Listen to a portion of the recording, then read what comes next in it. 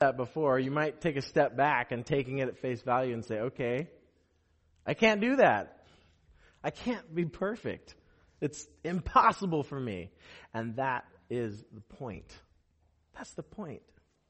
Only Jesus can save us. Only Jesus is the one who can make us righteous. We read about this further in Hebrews chapter 10, verse 11, talking about Jesus as a priest. Day after day, every priest stands and performs his religious duties. Again and again, he offers the same sacrifices which can never take away sin. So even if you guys were to become a priest and offer a sacrifice daily, again and again, you would not be able to be perfect. That's tough. It kind of makes you slump and be like, man, how am I supposed to do this? But we keep reading in Hebrews. But when this priest, who do you guys think this priest is talking about? Jesus. Someone said it. I think you did. I think it was the pastor's kid. Of course. So smart.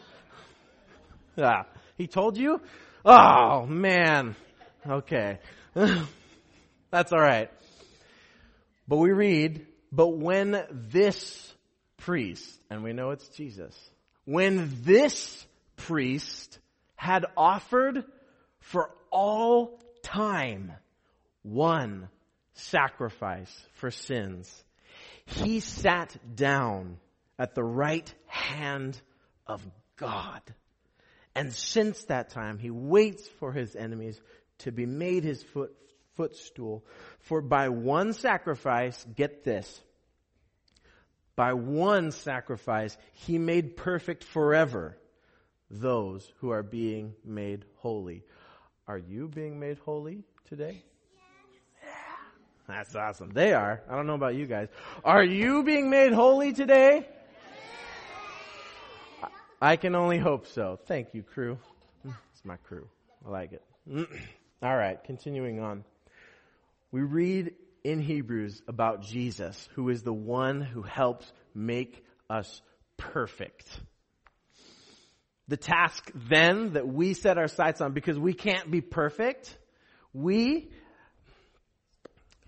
you guys ever seen a dirty window or a dirty mirror? And you can't quite see maybe your reflection if it's a mirror. Or if it's a dirty window, you're like, I can't, and you gotta clear. Oh, maybe it's a dirty car. That's a good one too. And you can't see out the window. You have to use your wipers and to see through. Like a dirty car, our relationship with God can get that way. Our relationship with God becomes clouded by things that get in the way. What are these things? These things are the cares that we have in this world. These things are things like money, maybe video games. I'm looking at a few you guys, and you're like, oh man, he said video. I like video games a lot. Maybe it's a job or sugar. Whoo. Man, you're really convicting me here, buddy. Calm down. Oh, didn't know this service was going to be so heavy. All right. The thing is, things get in the way of our relationship with God. And it is our job, though we may not be perfect of it, to clean it. To get those things out of the way so that we can get close to God. Why is it important to get next to God, get close to God? Because He is the one who makes us perfect. Now, you guys have friends, right? Good friends, best friends, buddies, pals. Awesome. I love that. Friends are so much fun. Now, sometimes there's things that are in the way. My buddy lives in LA, and there's quite a few things in between us. We got to clear those things away in order to be close to each other, be near each other. And like you guys need to do, like all of us need to do, we need to clear away the stuff that gets in our way so that we can be as close to God as possible, so that we can be close to the one who makes us perfect. Those things are different for everybody. Some people, it's a It's a job, like we talked about. Some people, it's sugar. Some people, could be a relationship. It could be something that you know is not good for you, but you love it and you want to hang on to it. These are the things we need to look at ourselves and see that. I think rest helps us do that. Because I like the analogy Eric told us last Sunday where when he's swimming, if he's trying to swim really hard, sometimes he'll start swimming away from where he wants to get. Now, if he looks up every once in a while, okay, I'm going this way, and keeps going. That's good. That's healthy. So when you rest, you're not working. Okay, I'm going to stop, and I'm going to look around. I'm going that way. That's really important. Hopefully that way is towards God and Jesus. Refocusing on Jesus, disregarding the things that are unimportant. I've always thought that when people say, disregard the things that are unimportant, I always thought, well, man, I really like a lot of these other things. I really do. Now, if it helps you, I think it would help to make a list. It helps me. Now, at the top of the list, these are your list of priorities. Number 1, it's Jesus, your relationship with Him. Number 2, for me, is my wife. I love my wife. And she is right up there, real close to Jesus, but Jesus first. Because if I have Jesus first, I can love my wife the best way that I possibly can, in the best way possible. So that's where it lies. Number 3 is probably my family, my friends. 4 is probably my ministry, my church, my job. As you continue down the list, you get to things that are lower and lower, but things that you like to do, but not as important as the things like Jesus and those that you love. Now, if you find yourself spending 25% of your day on item 30, which is like YouTube videos, I mean, I'll be honest. I've been there. I've done that. But if you're there spending that, it puts things into perspective. I mean, where truly on the list is YouTube videos? That's kind of, it should be far down. Hopefully if it's like up here, you gotta check yourself. But that's okay. That's the whole point of a list. Now, it helps me do that. And when I think about this list, I realize that I only have a certain amount of time. I'm 28 years old. To you guys, that's probably pretty old. To you guys, pretty young. Maybe. I'm sorry. Bashing. I don't want to do that. But here's the thing. I had a nanny. She was my great grandmother. And she lived to be 100 years old. That's old. But when you think about 100 years, then think about a 10-year. Is anyone 10 here? Anyone 10? Yeah. Wait, who did on the back? Put your hand down. All right. 10 years old? What's 10 to 100 years? That's just a real small portion of it, right? But what is 100 years compared to 1,000? The 100-year-old would then become the 10-year-old to the 100-year-old. I'm getting confused now. All right. But get this, we're continuing on. What is 1,000 years compared to 10,000 years? 1/10. You're so smart. Oh my. All right. What's 10,000 to 100,000? He's so smart. Good heavens. All right. What's 100,000 to 1,000,000? Hey, 1/10. He's got it. He's so smart. I'm gonna speed it up though. What's 1,000,000 to 1,000,000,000? I actually don't know. I think it's 1/10. I was not prepared. Goodness. All right. So answers aside, these numbers, they go on. There's 1,000,000. There's 1,000,000,000. There's 1,000,000,000,000.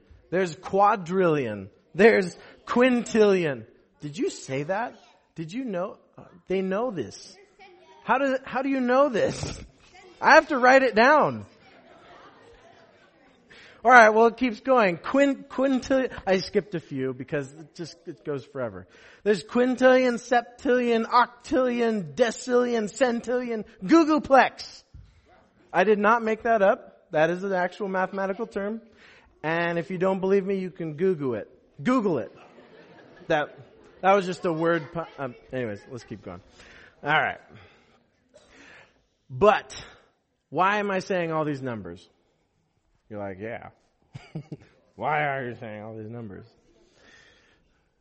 What are all of these numbers compared to eternity? Nothing. They're nothing. Nothing. 100 years? Nothing. 1,000,000 years? Nothing. Billion? Nothing compared to eternity. Isn't that interesting? Let's not forget on your list of priorities, make Jesus first. Because what does Jesus hold in his hand? He holds eternity. Isn't that amazing?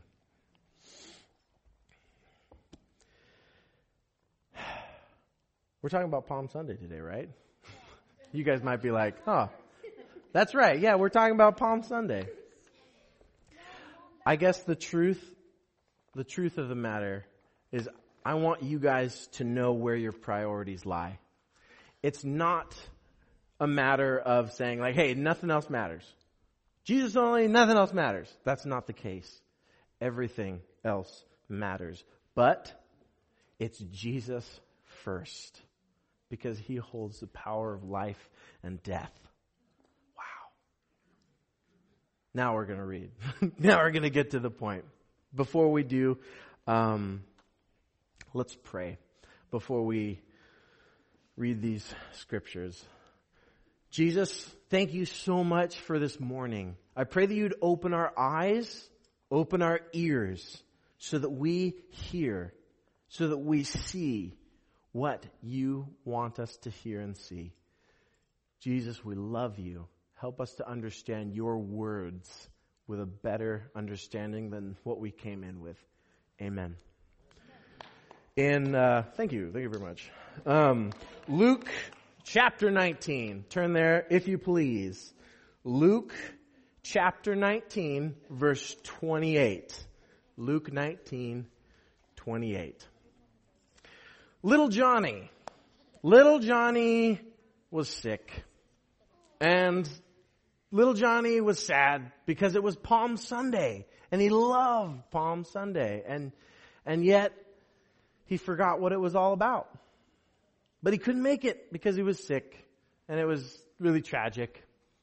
So he stayed home. That was all right. His parents came back from Palm Sunday holding palm branches. And little Johnny was like, what are those palm branches for? And the dad sought to explain it to his son, saying, little Johnny, they waved these palm branches in front of Jesus as he walked by, and they laid it at the feet of Jesus as he walked by. And little Johnny crossed his hands and said, wouldn't you know it? The one Sunday that I don't go and Jesus shows up. The point of that story is don't be like little Johnny. Don't miss Jesus. Anyways, let's read because it's good to stay with scripture, right? Yeah. All right. Luke chapter 19 verse 28. Read with me. After Jesus had said this, he went on ahead, going up to Jerusalem. As he approached Bethphage and Bethany at the hill called the Mount of Olives, he sent 2 of his disciples, saying to them, go to the village ahead of you. As you enter it, you will find a colt tied there, which no one has ever ridden. Untie it and bring it here. If anyone asks you, why are you untying it? Say, the Lord needs it. I like that. I like that so much. Did you know that the Lord needs you just as he needed that donkey? That was close. But the thing is, Jesus needs you. Not out of necessity, but out of desire. Jesus needs you, not out of necessity, but out of desire. I need my wife. Not out of necessity. I'm still a functioning human being. I can feed myself, sort of. Maybe more of a necessity there. I can clothe myself, and once again, sort of. Because she'll be the one who says, like, are you really wearing that? Are you really going to wear Crocs with socks? It's not a good look for you, hon. But the thing is, I need her because I love her. And Jesus needs you because he loves you. I love that. But let's keep reading. In verse 32, read with me. Those who were sent ahead went and found it just as he had told them. Isn't that just the case? What Jesus said happened. What do you know? Verse 33. As they were untying the colt, its owners asked them, "Why are you untying the colt?" They replied, "The Lord needs it." They brought it to Jesus, threw their cloaks on the colt, and put Jesus on it. As he went along, people spread their cloaks on the road. When he came near the place where the road goes down to the Mount of Olives, the whole crowd of disciples began joyfully to praise God in loud voices for all the miracles they had seen. "Blessed is the King who comes in the name of the Lord. Peace in heaven and glory in the highest." Some of the Pharisees in the crowd said to Jesus, "Teacher, rebuke your disciples." "I tell you," he replied, "if they keep quiet, the stones will cry out." Boy, did that shut up the mouths of the Pharisees. The last thing they wanted is for Jesus to do another miracle. And I'm not sure what went through the minds of the Pharisees, because they saw Jesus do miracles. They saw Jesus heal a man who had a withered hand, and it became a fully functioning hand again. You guys ever done this? Just do this for a second. It's kind of cool. Like, you can point. You can do numbers. It's kind of fun. I like that. But this man couldn't use his hand. And then, yeah, that's good. I like that. This man couldn't use his hand until he met Jesus. Then he could. The Pharisees saw Jesus heal a man who could not see. The Pharisees saw Jesus heal a man who could not walk. The Pharisees saw Jesus call to a man who was dead and say, "Hey, come back alive." And that was Lazarus, as we know. So you can betcha that when he says, "I tell you," if they keep quiet, the stones will cry out. You can betcha that if Jesus said it, the Pharisees believed it. I'm actually bummed that didn't happen, because we would have experienced the first rock music. All right, we'll move on. All right. I think the problem the Pharisees had with Jesus is that they had expectations about what they thought their Messiah needed to be. And Jesus did not meet those expectations. The Pharisees would be thinking back to a man named Judas Maccabees. And Judas Maccabees was a man who rose up and liberated the temple from a wicked Syrian king. And in celebration, they waved palm branches as he did a triumphant entry and cleansed the temple. Now, I'll be honest. I probably would have wanted the same thing. Maybe you guys want something different from the world of politics today. I tend to think the Pharisees thought the same. I don't want this guy leading us. Or I want this guy leading us. Or I want this girl to be in public office. I want this girl to kind of step up and do this. And it's not happening the way you want. I tend to think the same way the Pharisees did. I think in that way. And I'll be honest, taking a step away, this is kind of just a fun light. If I were Jesus, the Son of God, riding in on what will become known on a day that will be the triumphant entry, I think that I would want to make it with a little more pizzazz, like, wow, ride. But Jesus rode a donkey. I have a couple pictures that are portraying a triumphant entry. If we could throw the first one up. I don't know if you can see, but this is etched in stone. A man in armor riding a chariot with 4 powerful horses riding it. That would be more of a triumphant entry. If not this one, perhaps another one. Let's go to the next picture. I don't know if you can see in this picture, there's a chariot being pulled by an elephant. That is cool. Oh my, I like that a lot. That is pretty sweet. If you don't picture it as this, maybe you would picture it as the next picture. Oh wow. Oh. Huh. That's oh my. Okay. I think that's Eric. Eric, you're riding a unicorn. What? My. Well, that is pretty triumphant. Well, okay. Well, maybe not this one. Maybe, what about this other one? I think, oh. Wow. Oh. Jeff. Oh my. Wow. I think that's Jeff. It appears he's riding a great white shark. Holding a trident. Wow. Okay. That's great. I like that. Well, okay, we better get rid of that. That'll be distracting for me. Okay, that's better. Whew. Oh, all right. Now, needless to say, I have different ideas of what a triumphant entry might need to be. And maybe you guys are the same. I guess the thing that I'm guilty of, along with the Pharisees, and I think maybe a few of you would agree, is that along with so many others, I have expectations.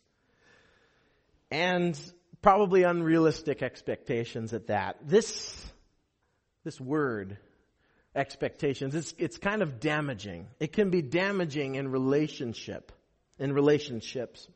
especially with regards to Jesus. Because you might have expectations as to what Jesus is supposed to do with your life.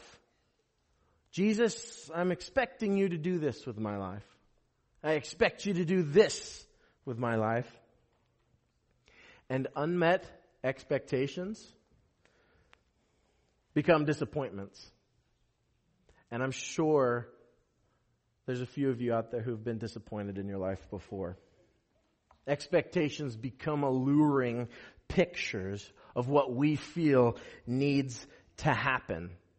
And in the minds of the Pharisees, what needed to happen was not happening. So instead of tearing apart their expectations of what Jesus needed to be, they began to tear apart the man Jesus himself. And I want to ask you guys, where do you reside on the coin of expectations? Are you the type of person, when confronted with another, that you have expectations, oh, this guy's going to be really cool, and then you meet them in person and it's just like, you're not what I expected you to be? Do you tear up your expectations? Or do you tear up that person? You need to be this. You need to be that. I was not expecting that from you. Where do you reside on the coin of expectations? Now, I'm a real guy with real thoughts, and I like to think of myself, I like to think of the disciples as real guys with real thoughts and put myself in their situation. On a lighter note, the disciples were thinking at the time, Jesus wants to ride a donkey into the town. I've never I've never seen Jesus ride a donkey into town. I wonder why he needs to do that. And if I tend to think of the disciples as maybe slightly slower because they're fishermen. And I mean, they're not scholars, but I tend to think the same way they do, and it's maybe a little bit slower. It probably was only later that they realized that Jesus riding in on a donkey had some serious meaning. And it's probably only later that they read Zechariah 9:9. Let's go ahead and read that now. If you're unfamiliar with where Zechariah is, actually just a few books before Luke. One of the last books in the Old Testament. Zechariah 9:9. Zechariah 9:9. And so when Jesus asked, I need you to go get this donkey and bring it to me. It's never been ridden. They'd probably be thinking, Jesus, you're a little bit weird, I don't know why you're doing this. But they probably had a aha moment when they were confronted with this scripture. Let's read Zechariah 9:9. Rejoice greatly, daughter Zion. Shout, daughter Jerusalem. See, your king comes to you, righteous and victorious, lowly and riding on a donkey, on a colt, the foal of a donkey. There's no doubt in my mind that Jesus understood the hype that was surrounding him. So he made sure that they knew who he was. And that was a humble Savior.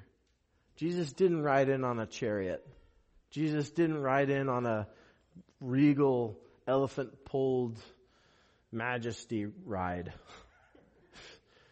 Jesus came in on a donkey, humble. And he wanted to make sure that people knew that I'm not here to conquer. I'm here to be humble and win the fight in a way that you did not see coming. The Jews wanted a conquering king. That was their expectation. But Jesus came as a suffering servant. Jesus didn't focus his attention on the Roman leaders. He focused on the Jewish religious leaders. He didn't try to clean out the royal palace. Rather, he cleaned out the temple. Jesus was the Messiah, God's anointed Redeemer, and he came not to redeem the nation of Israel alone. As Jesus' plan unfolds, we began to see the magnitude of it. Jesus wasn't just trying to accomplish this, and then you see another facet. Jesus was trying to accomplish this too, and then you see another, and Jesus was trying to accomplish this too, and this, and it just keeps going. Because he's the master chess player. I love thinking of God as this master chess player. And that no matter where we move our piece, he always has another move ready to make sure that we are fulfilling his will, his ultimate, perfect will. God came to redeem us as Jesus, and Jesus came to redeem us from sin. This sin is the wedge that separates us from God. This sin is the clutter that is in front of us, separating us from the one who makes us perfect.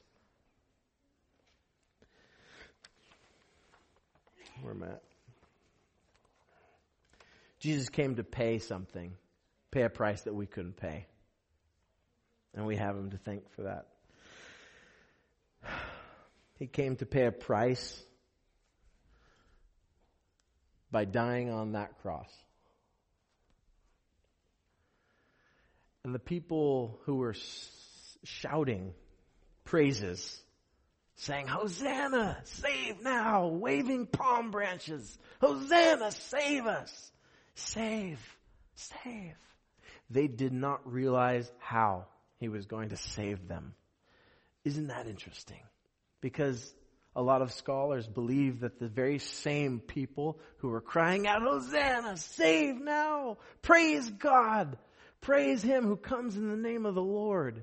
The very same people who cried that shouted, crucify Him, just a couple days later, because of their unmet expectations. You were not the person that I thought you were going to be. We have a tough question to answer today. Do we embrace the expectations and demands of God, saying, I will only follow you as long as you meet these needs, as long as you give me the job that I want, as long as you give me that girl to marry, as long as you give me that guy to marry? This would be girls talking, obviously. But we lay these things out in front of God and we're like, I won't follow you unless you do these things. Or do we lay our expectations down and follow Him as the disciples did? Because there are the Pharisees and the disciples. And the Pharisees were like, okay, what's Jesus doing today? And yet the disciples would be like, what's Jesus doing today? Similar, but different. And it resides in your heart. You might find yourself saying, God, I'm heartbroken right now. I'm going through an extremely tough situation. People in my life have died. People in my life have left me. I'm alone. But I will follow you. These are the hard things. But the good things nonetheless. Because if we decide to follow God, we're not only choosing a life of blessing, but a life where we have someone who's going to help us. Christianity is not a belief that gives you an easy life. It's not. It's harder in some cases because now you have a target. That's an enemy now. The ruler of this world is Satan. And he looks at you who know Jesus and he says, that's my enemy and I want to destroy them. But we have God who overcame this world by doing what He did. Now, this choice that we have to make today, and I'll end with this. Do we embrace our expectations of Jesus? Or do we embrace Jesus and the life that He has for us today? If Jesus is the only true source of life and purpose in this broken world, then what choice really do we have other than to praise Jesus? But the beauty of this moment is not that. The beauty of this moment is that there is a choice. Without Jesus, we weren't going to a good place. Without Jesus, we don't have a choice. We have no choice in the matter. But now we have a decision. We choose Jesus or we choose ourselves. What are we going to choose today? Jesus, I hope. But that's your decision. I'm going to pray and have the worship team come up in a moment. But if you feel like you want Jesus, there will be a few people standing that will help lead you in that decision. I don't know every one of you, but Jesus does, and that's pretty radical. And He wants you, not out of necessity, but out of love. And I want you too. So let's pray. Lord Jesus, thank you so much for this morning. I often want Sunday mornings to be lighthearted, fun, maybe get a laugh from time to time, but occasionally you take it to a place where we have to make a decision. And that's hard. That's not easy. But Lord, for whatever reason, for the only reason, I pray that you'd help us just to be in that mindset where we need you. We feel we need you. Help us just to focus on refocusing, clearing away the clutter so that we can see you And if we don't know you, help us just to begin that path of knowing you on a deeper level. Thank you for this beautiful Palm Sunday. I'm so blessed to start off this Easter week, the greatest holiday for us Christians, Lord. Your promise is fulfilled. No other one did that except you.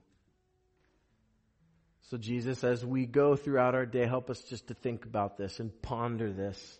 Maybe reach out to those who don't know you and just shower everyone around us with your love. So Jesus, I thank you for that. And I pray this in your name. Amen. I'll be down here. If you guys feel you need to pray, Eric, if you would, we'll be to the right. Let's worship.